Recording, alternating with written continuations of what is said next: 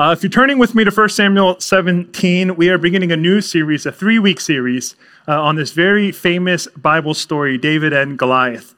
We just finished a very famous Psalm 23, that David penned, and I thought it would be great as we end our summer to spend 3 weeks considering a very well-known story about David and Goliath. Now, just a few notes about this story. First, this is one of the most well-known Bible stories that everybody knows, whether you're a Christian or even if you're an unbeliever. Everyone knows the David and Goliath type of story, the story of the underdog rising up against it and defeating the stronger opponent. That's often a theme carried out in a lot of movies. The other thing about 1 Samuel 17, it's one of the longest stories recorded in the Bible. It's 58 verses long based on this one narrative. And so that's strange. That's unique. And because it's strange and unique, it's not a common occurrence, because the author is taking the time to tell us this story, we, as the readers, need to take the time to listen to the story. So rather than trying to go through it in one sermon, I wanted to take 3 weeks in it. And here's the third thing I want to say about this. We most often have a tendency to read the Bible in a certain kind of way. We often come to the Bible and we read it like a yearbook. Right? You remember getting yearbooks in elementary, middle, high school. You get a yearbook, and what's the first thing you look for? Yourself, because you're self-centered and you're egocentric. You look for yourself because you expect to find yourself. But if you pick up a biography, you don't finish the biography disappointed that you yourself are not in it.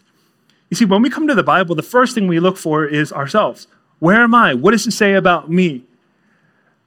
But 1 Samuel is in the Bible not because it tells you something to do, but because it tells you about someone to delight in. Right? And so that's how you need to understand 1 Samuel 17. And so that's what we're going to do today. There's not going to be much practical application or pragmatic advice. That's not the purpose of 1 Samuel 17. The purpose is to lead you to praise and adore the one who is worthy. And so with those eyes, we're going to look at 1 Samuel 17. Our series is entitled God's Help for Our Giant Problem. So please stand with me, and in your standing, it is our act of worship for the reading and receiving of God's holy word. We're reading it in verses 1 all the way to verse 24. So friends, hear now the reading of God's holy word. Now the Philistines gathered their armies for battle, and they were gathered at Socoh, which belongs to Judah, and encamped between Socoh and Ezekah in Ephes Dammim. And Saul and the men of Israel were gathered and encamped in the valley of Elah and drew up in line of battle against the Philistines. And the Philistines stood on the mountain on the one side, and Israel stood on the mountain on the other side, with the valley between them. And there came out from the camp of the Philistines a champion named Goliath of Gath, whose height was 6 cubits and a span.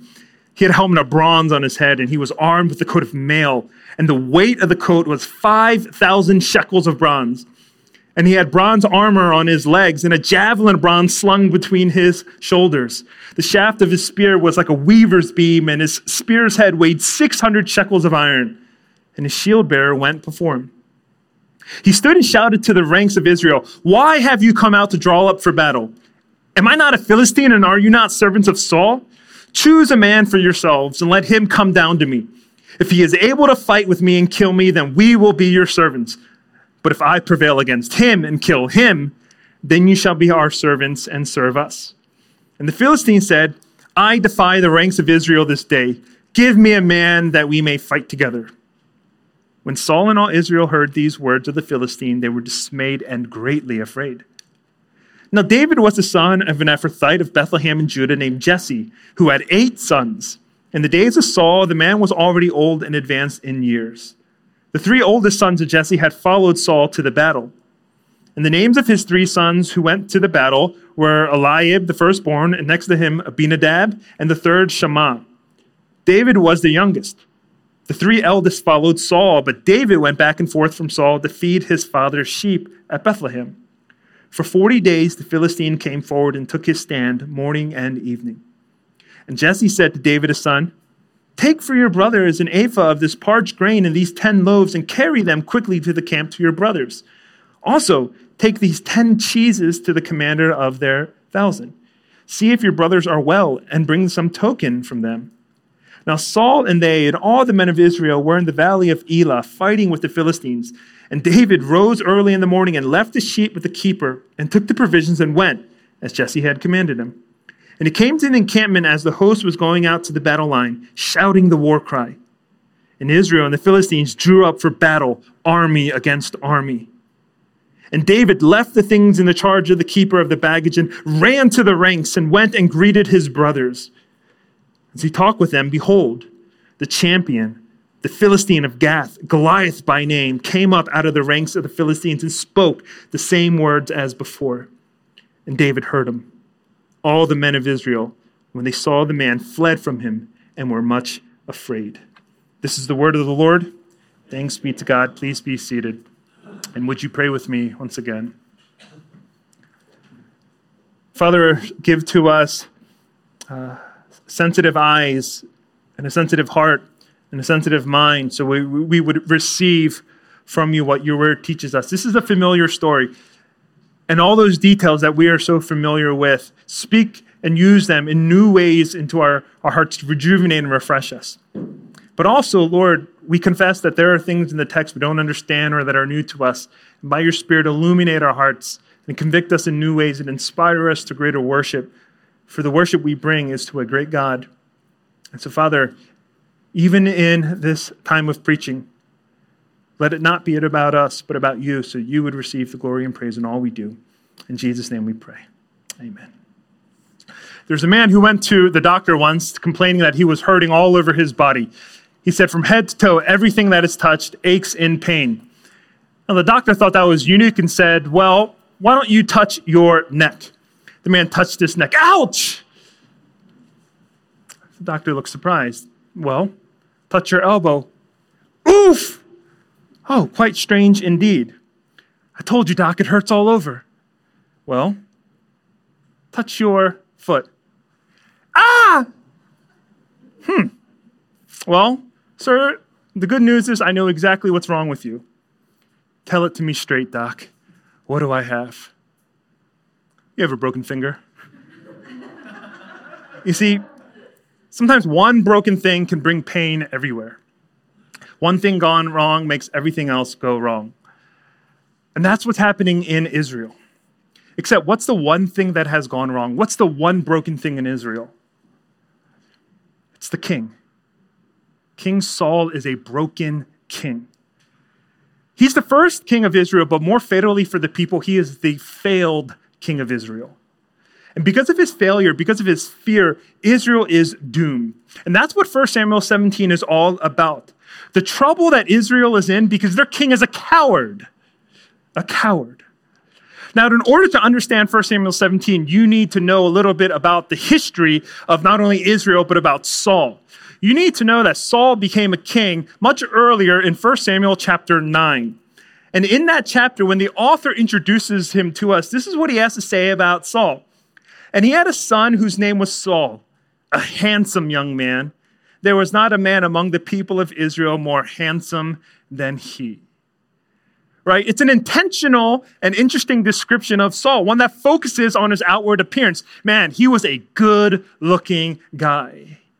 You know, when my mother and I were talking once about presidents, and I asked her, Mom, you've lived in America for quite a while now. Who's your favorite president? And she didn't have to think about it long before she said, John F. Kennedy. And I said, John F. Kennedy, he was assassinated 10 years before you immigrated. What do you know about John F. Kennedy? And she looked at me and she said, well, he's good looking. You see, if you ask the everyday Israelite citizen, why should Saul be king? They would have all responded, well, because he's good looking. But because his qualification was so superficial, not long after, quickly, he becomes disqualified as king. You see, looking the part doesn't mean you're right for the part. What happens is that in 1 Samuel 13, Saul authorizes an unlawful sacrifice that he wasn't supposed to against God's command. So that's strike one. And then Saul in chapter 15 disobeys God's command against the Amalekites by not destroying everything he's supposed to. Strike two. And so by the time we get to chapter 17, Saul is still on the throne, but God has already written his judgment in the stone. Saul will lose his kingdom. There will be another. And that's very important to understand David and Goliath, because this is chapter 15. Then what happens in chapter 16 is God tells them precisely who's going to be the king. He's identified, he's anointed the king, and that's going to be David. David is going to be the next king, the little shepherd boy from the house of Jesse. And so we're told in chapter 16, the Spirit of the Lord rushed upon David from that day forward. And so, with all this history, when we get to chapter 17, this story that we know to be this epic struggle, competition, battle between David and Goliath really isn't about David and Goliath, at least not at first.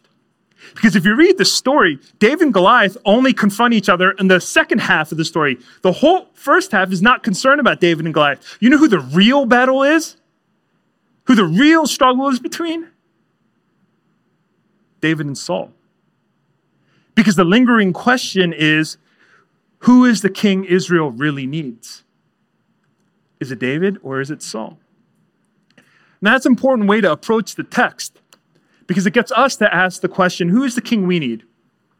Who is the king we're trusting in? Who is the king we're looking to? You see, 1 Samuel 17 isn't in the Bible so that you can face your unfair boss and your belligerent coworker on Monday. This chapter isn't in the Bible so you can overcome your financial debt, for you to have victory over your self-esteem issues. Simply put, 1 Samuel 17 is not in the Bible for you to defeat the Goliaths of your life and overcome the giant obstacles. 1 Samuel 17 is in the Bible because God's people need a courageous king who will fight for them against their greatest enemy. So here's our gospel truth, our one-sentence summary. God provides for us a courageous king to defeat our giant problem. God provides us a courageous king to defeat our giant problem. Now, because this is a narrative, I don't want to go through points. I just want to walk through the text. Our story begins today with a perfect setting.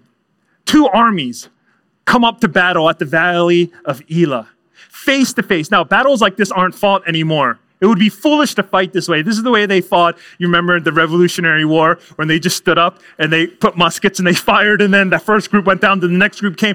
That was how the ancients fought. And so in verse 2, it says this, "And Saul and the men of Israel were gathered and encamped in the valley of Elah and drew up in line of battle against the Philistines."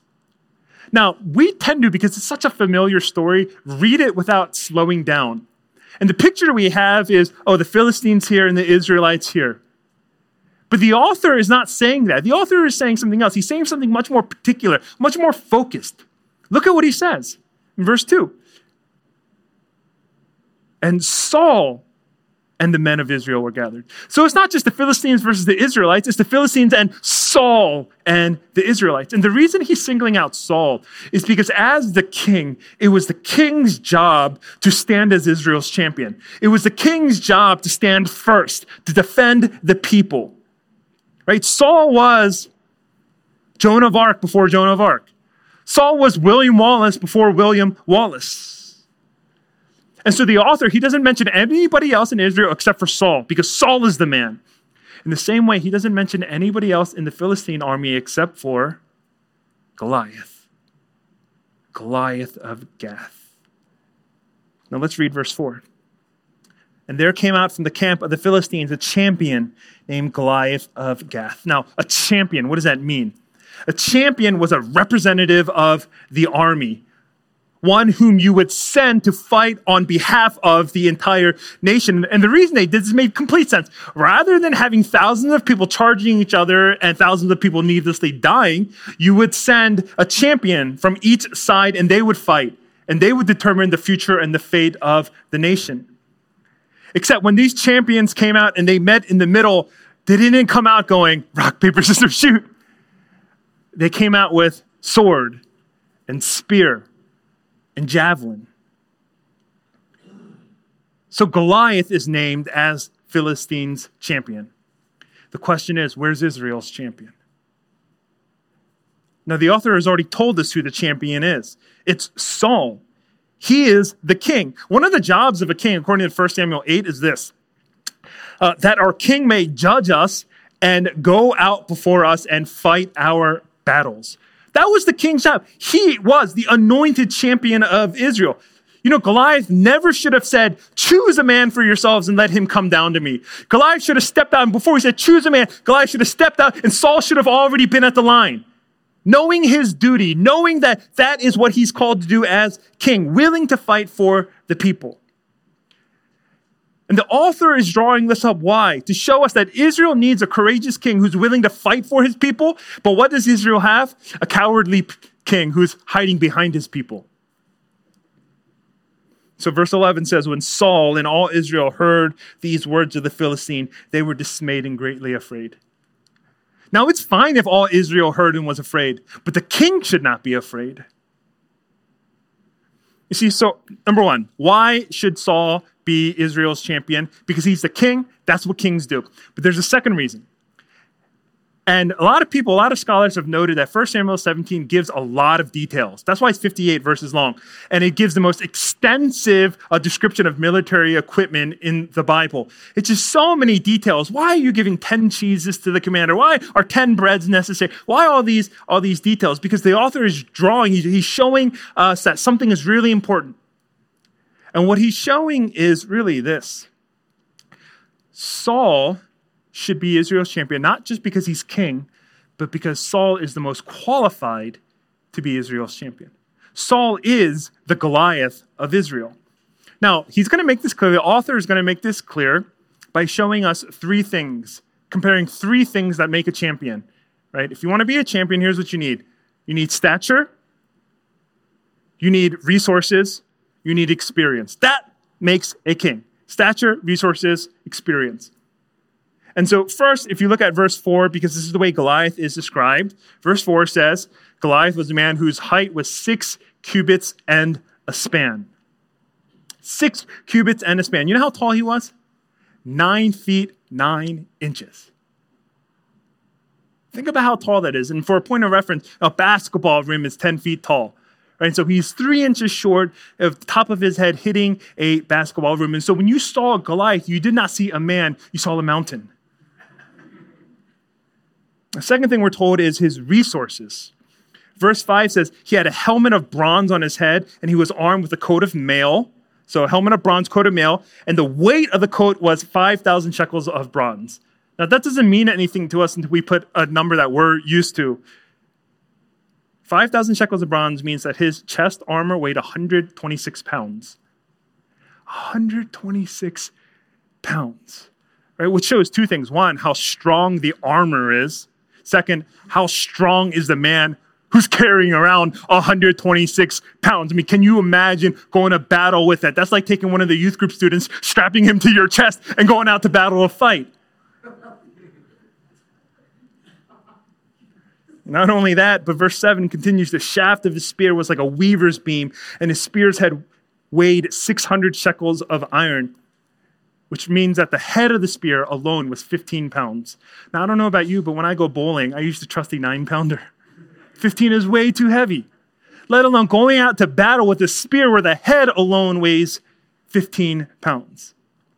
What's the author doing? He's describing Goliath like a general is pitching the newest weapons upgrade to the fighter jet or to the tank. He's showing off Goliath and saying, look at him, equipped with the latest and most technologically advanced equipment. And thirdly, then, we're told about Goliath's experience. Now, we didn't read this, but in verse 33, Saul says to David about Goliath, he has been a man of war from his youth. Now, some of you have played instruments since you were a kid. Some of you who play certain sports. Some of you are parents who are making your kids play instruments and sports. But Goliath, what did he do? What was his extracurricular? He made war since he was a kid. He was in the under 20 army. He fought in, the club and travel teams for battle. It was no surprise then. He's the champion. Who should we send? Goliath, look at him. It makes sense then why he's so confident. Verse 10, he stands before the army, and what does he say? I defy the ranks of Israel this day. Give me a man that we may fight together. He's not afraid. He's not scared. Utterly confident. He's a worthy champion, choice among the people because of his stature, his resources, and his experience. So then the question is, who in Israel can match up against him? Who in Israel? And the author's saying one man. There was one man. Because there's already a man, if you've been reading 1 Samuel, that the author has described has anything similar to the same amount of stature, resources, and experience. Who is that? It's the king. You see, Saul is every, Korean parent's, ideal dream son. He's handsome. And then we're told he's tall. In parentheses, and he went to Harvard. But he's tall. It's really interesting that the Bible, it gives you these details, and you're like, why is this in here? But it's all there for a reason. We're told a couple times that he's a good-looking guy, but there's something else the Bible is emphasizing more, and that's the stature of Saul. So if you actually look at 1 Samuel 9, it says this, from his shoulders upward, he was taller than any of the people. And then again in another chapter, and when he stood among the people, he was taller than any of the people from his shoulders upward. Why is the author saying that? Because he's saying if anybody in Israel matches Goliath in height and in stature, it's Saul. Second, the author then mentions something that seemed quite random if you read this earlier in chapter 13. And when you first read it, you go, why is this in here? This is not relevant to the story at all. But it is relevant. Because if you read in 1 Samuel 13, this is what it says. So on the day of the battle, there was neither sword nor spear found in the hand of any of the people with Saul and Jonathan. But Saul and Jonathan, his son, had them. Nobody in Israel was equipped with the military technology and weapons to fight Goliath, except for Saul and Jonathan. And let me tell you, only one of them is king. Later we learn in verse 38, Saul actually has the same armor as Goliath. Remember, Goliath had a helmet of bronze and a coat of armor. What does chapter 38 or verse 38 say? Saul clothed David with his armor, Saul's armor. He put a helmet of bronze on his head and clothed him with a coat of mail. What's the point? If anybody in Israel matched Goliath's resources, it is Saul. Here's the third thing we see. Saul was a man of much experience in war. He constantly led his armies to victory. So 1 Samuel 14 is giving you Saul's military resume. Right? If you went to Saul's LinkedIn, here's the list. Here's what you would read. When Saul had taken the kingship over Israel, he fought against all his enemies on every side. Against Moab, against the Ammonites, against Edom, against the kings of Zobah, and against the Philistines. Wherever he turned, he routed them, and he did valiantly. If anybody in Israel matched Goliath's experience, it was Saul. What is the author doing? The author is beautifully comparing our man Saul against the great enemy Goliath, showing that he alone in Israel can fight the giant. So you're reading this, you're understanding the story, but the problem is, where's the king? Where is Saul? And you find him hiding behind everybody else. The whole point, the angst you should be feeling in this story at this point is discouragement, dissatisfaction, and disappointment. Where is the king? Verse 16 says, for 40 days the Philistine came forward and took his stand morning and evening. Twice a day. For 40 days he came out and he challenged Israel. Meaning, you know what? Saul had 80 chances to step up and be the king Israel needed him to be. 80 chances, 80 opportunities, which also means 80 times Saul failed to be the king Israel needed. 80 times Saul failed to be what God called him to be. Right? Have you ever had that happen to you? Somebody asks you a question and you say it and you answer it, you do something in response, and then the next day you're thinking about it and you're regretting, you're saying, oh man, if I just had one more chance, right? You've argued with your spouse. Oh, and the next day you're like, oh, I should have said that. Next time this happens, I'm going to say this. We all play that role, that scenario in our head. If this happened one more time. But you know what? Here's the thing about Saul. If it happened again, he wouldn't have changed. 80 times he had a redo. Groundhog Day, 80 times, 80 chances. Same thing. Failed each time. Why? Because he is a coward. And the whole point of Samuel is that you're reading it and you're getting just frustrated at Saul. If you're not getting frustrated at Saul at this point, you're not understanding the story correctly. See, we're told, oh, you read the stories about David and Goliath, and so we just skip to the end. No, there's 24 verses for a reason. Is there anybody in Israel with godly, kingly courage? And the answer is yes, there is one. But it comes in the most unlikeliest form. Kingly, godly courage doesn't come in the face of a battle-tested soldier, but in a boy-faced shepherd. Because verse 12 comes as our flicker of hope. Now David was the son of an Ephrathite of Bethlehem in Judah named Jesse, who had 8 sons. David comes on the scene as the hope. But what were we told about David? He was a shepherd boy. The question is, if you're an Israelite and you're reading this, how could David be God's provision in their time of need? That's because God's doing what he's done since day one. He is reversing everything you think you know about courage and victory and power. Because 1 Samuel 17 teaches, in God's kingdom, how do you go up? You go down. How were you first? You're last. How do you show might? You're humble.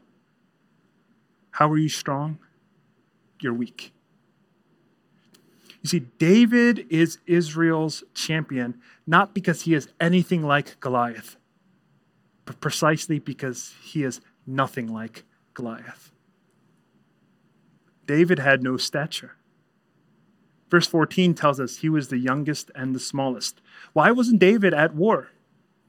Because he wasn't even old enough to enlist in Israel's army. The minimum age was 20.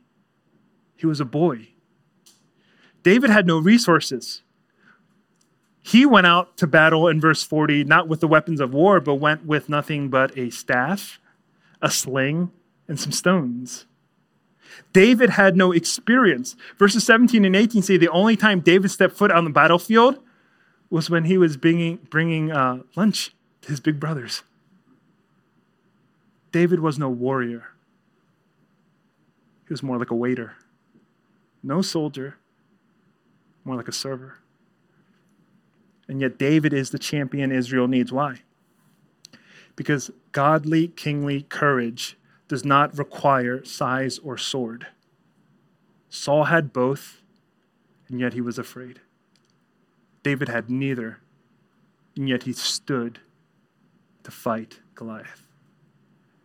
See, by using David and not Saul, God was teaching his people, listen, it's me who's going to provide the one who will deliver you.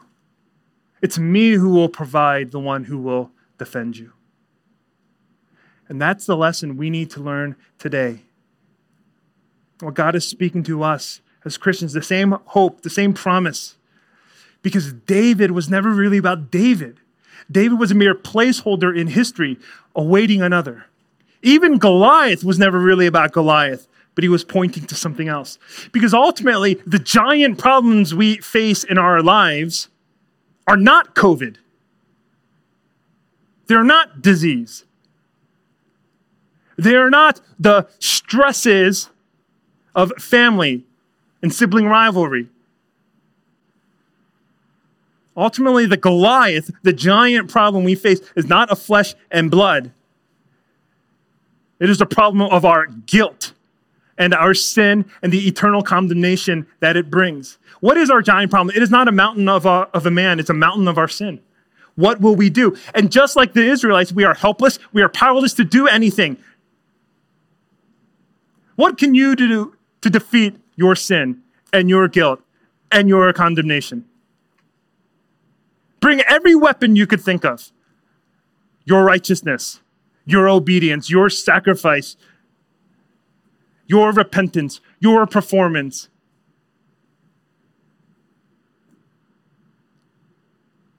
And yet the giant problem of our sin remains.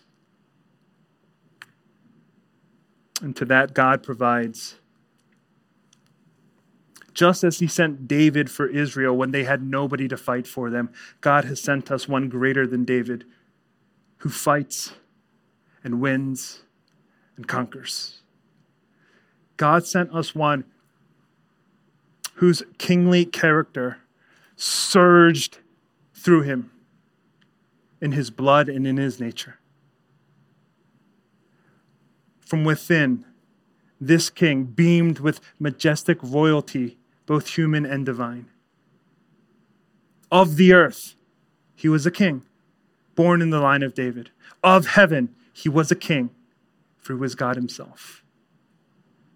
Jesus Christ is the true king, a courageous champion sent to defend and to defeat our giant problem. Jesus Christ, the Son of God, the Son of David. And when Jesus came, he did not take 40 days to decide whether or not he would fight for you. Rather, before eternity passed, before the foundation of the world, he was committed to save and to rescue. That he marched straight to the valley to face and to fight the enemy, even before you knew there was an enemy to be delivered from.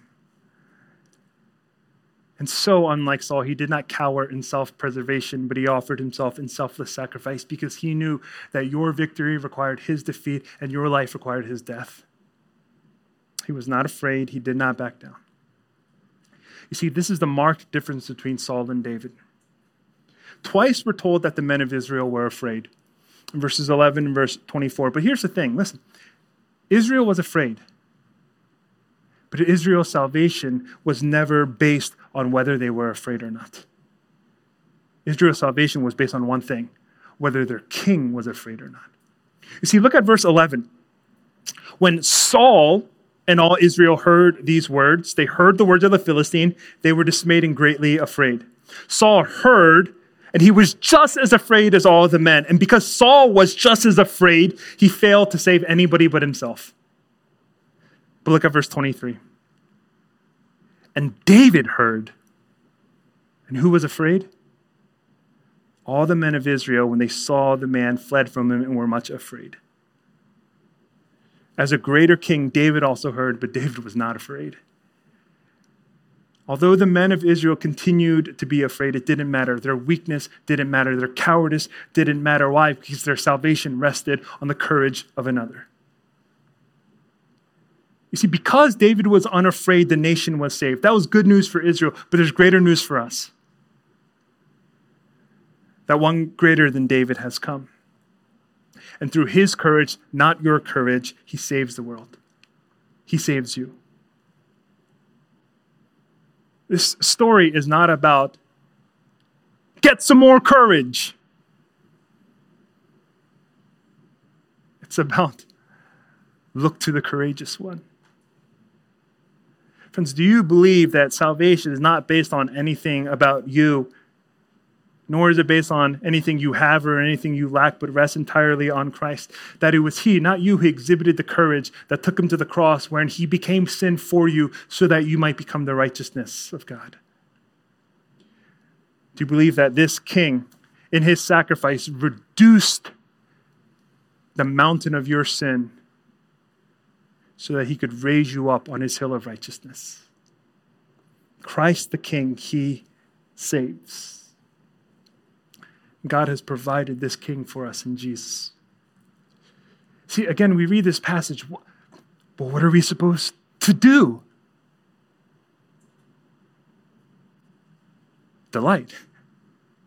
What practical advice is there? What pragmatic actions can I take? Praise and adoration.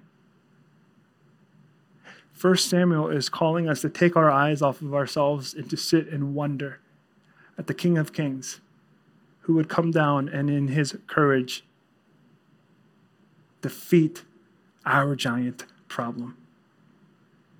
So we would rest in his courage and not our own. Let's pray.